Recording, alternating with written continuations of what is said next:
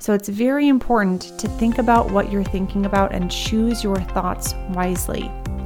So I want you to think about what thoughts specifically are creating anxiety, because any negative emotion will be draining. Hi, I'm Dr. Morgan Nolte, geriatric physical therapist, weight loss coach, and passionate disease prevention expert. I used to struggle with emotional eating, sugar cravings, and consistency. Then I learned how to lose the mental and physical weight once and for all with a low insulin lifestyle. Each week on the Reshape Your Health podcast, you'll learn simple, actionable, step-by-step strategies to help you do the same. If you're ready to create a body and life you love, you're in the right place. Let's get started. Well, hey there, and welcome back to another episode of the Reshape Your Health podcast. I'm your host, Dr. Morgan Nolte, and in this week's quick tip episode, you'll learn a very simple strategy to create more emotional energy and more boundaries around your time, your attention, and your energy. This is really important, especially when you're getting healthy in the early stages, particularly when you might be learning new information, to reduce overwhelm. You may have heard me talk before about the importance of intentional margin, and that includes intentional margin in your schedule, but also intentional margin with your energy and specifically your emotional energy, which tends to get drained either by your own negative thinking or other people's wants and needs of your time and your attention. So today I've highlighted a few different categories where I notice in coaching, people kind of get caught up and drained. We don't want you to feel drained. It's very important that you prioritize you and your schedule, and you and your attention, and you and your energy, which will necessitate stronger boundaries around anything that's not a top priority. So this is a very simple two-step strategy. And the first is to decide what drains you emotionally. Now, some of you might be thinking, oh gosh, I know right away there's a certain person in my life and they always vent to me and I'm so tired of it and I just feel drained after I hang out with them every time. But for others, maybe this is a more nuanced conversation. Journaling can really help. Some prompts that you might want to use would be, I feel drained after, and then start writing. Or I feel like I have very low energy after, and then start writing. So decide what or who drains you emotionally. And then the second step is to create an I don't statement around it. Now, typically when I'm coaching, I really like when people use positive framed language. So I allow. But sometimes when you need a hard stop, you just have to say, I don't. I don't do drugs. I don't do crack cocaine. I don't do heroin. Those are very strong belief-based statements.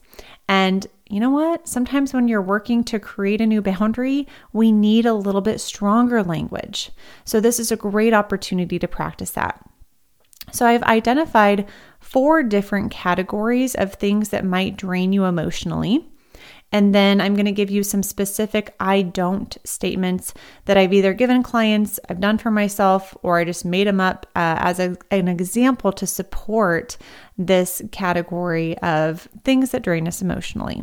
So the first one, the most important one, is your own negative thoughts.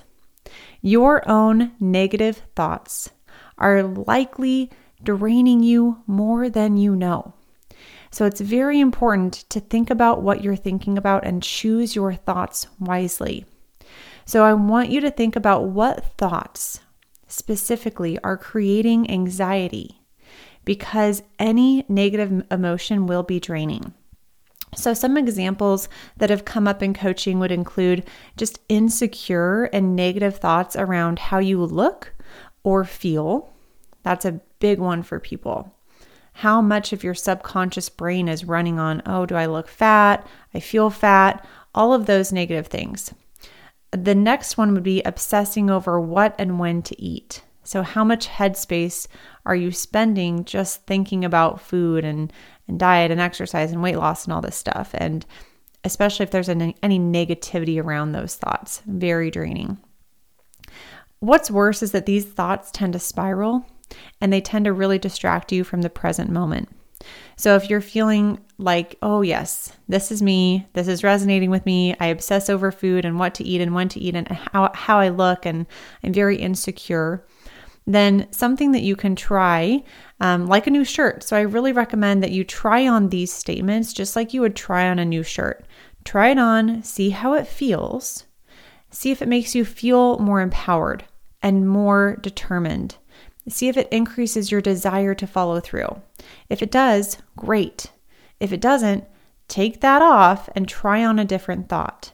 So that's kind of what we're doing here, is we're trying on different thoughts just like we would try on a different shirt. And then if you like how that thought makes you feel, great. Add it to your personal faith formula or your morning belief statement, whatever you want to call it. Add it to a Post-it and put it on your mirror. Add it to your car, put it on your dashboard, put it in your pantry, put it on your fridge, make it your desktop screensaver, whatever works for you to increase the repetition of this thought. So if you struggle with your own negative, critical self-talk, you can try on these statements. I don't indulge in negative self-talk. I don't worry about what other people think of me. I don't eat foods that make me sick. So those are very powerful, very poignant words that your brain will latch onto because it's used to you saying things like, I don't do drugs. So if you use those, I don't, it's going to pay attention to it a little bit more because it's stronger language. The second category that I came up with regarding emotional energy, I love this one. One of my clients said it this week, that she felt emotionally hijacked by other people's problems. I thought that was a really interesting phrase, emotionally hijacked. And so for that category, you could try on the thoughts, I don't do pity parties. So if someone's just constantly draining your energy because they're always complaining or talking about their life and it's hard to stop them, I don't do pity parties. That's a strong boundary. And from there, your brain can creatively problem solve how to get out of that situation or prevent you from being in that situation in the first place. The second thought is, I don't overcommit or overschedule myself. The third one is, I don't let other people's problems affect me. And just as a caveat to that last point, I think that there are certain seasons in our life where other people's problems actually are our responsibility. So the two times that come to mind for me are parenting, especially for young kids who can't solve their own problems yet, and then taking care of aging parents. If you have a mom or a dad and you're their primary caretaker, even if they're in a facility, that's still an immense amount of emotional burden that you might be experiencing. And so that can drain your energy really fast. And if you're in one of those two seasons, or maybe a different one that I didn't mention, but you just feel like your time really isn't your own all the time, then I would recommend two things. Number one is to tighten up other areas that I'm talking about in this podcast episode to create more space for that responsibility. And then second is to reach out to your support system. And if you don't have one, get one. Really work to cultivate strong relationships and people that you can ask for help, either in this area of the caregiving responsibility or other areas of life, again, to free up some more of your time and energy. The next category is struggling with consistency in a certain habit. And that can be really frustrating because you know you need to do something. You're like, I know what I need to do, I'm just not doing it. How often do I hear that? Every week. So this is a big one, struggling with consistency in a certain habit that you really just need to get done. So a couple of thoughts could be, I don't eat after dinner. I don't break my word to myself. I don't skip exercise. I don't eat sweets Monday through Friday. And that last one is a personal one of mine. So just because I said those doesn't mean, oh, now I can't eat after dinner and I can't skip my exercise. No, this is personal. This should be a very personal journey of self-reflection and identifying your own obstacles and then coming up with your own I don't statements. The last one that I wanted to talk about was struggling to create intentional margin time for you. And I already said one that would work in this category, and that's I don't overschedule or overcommit myself. And a couple other ones are I don't do late night TV.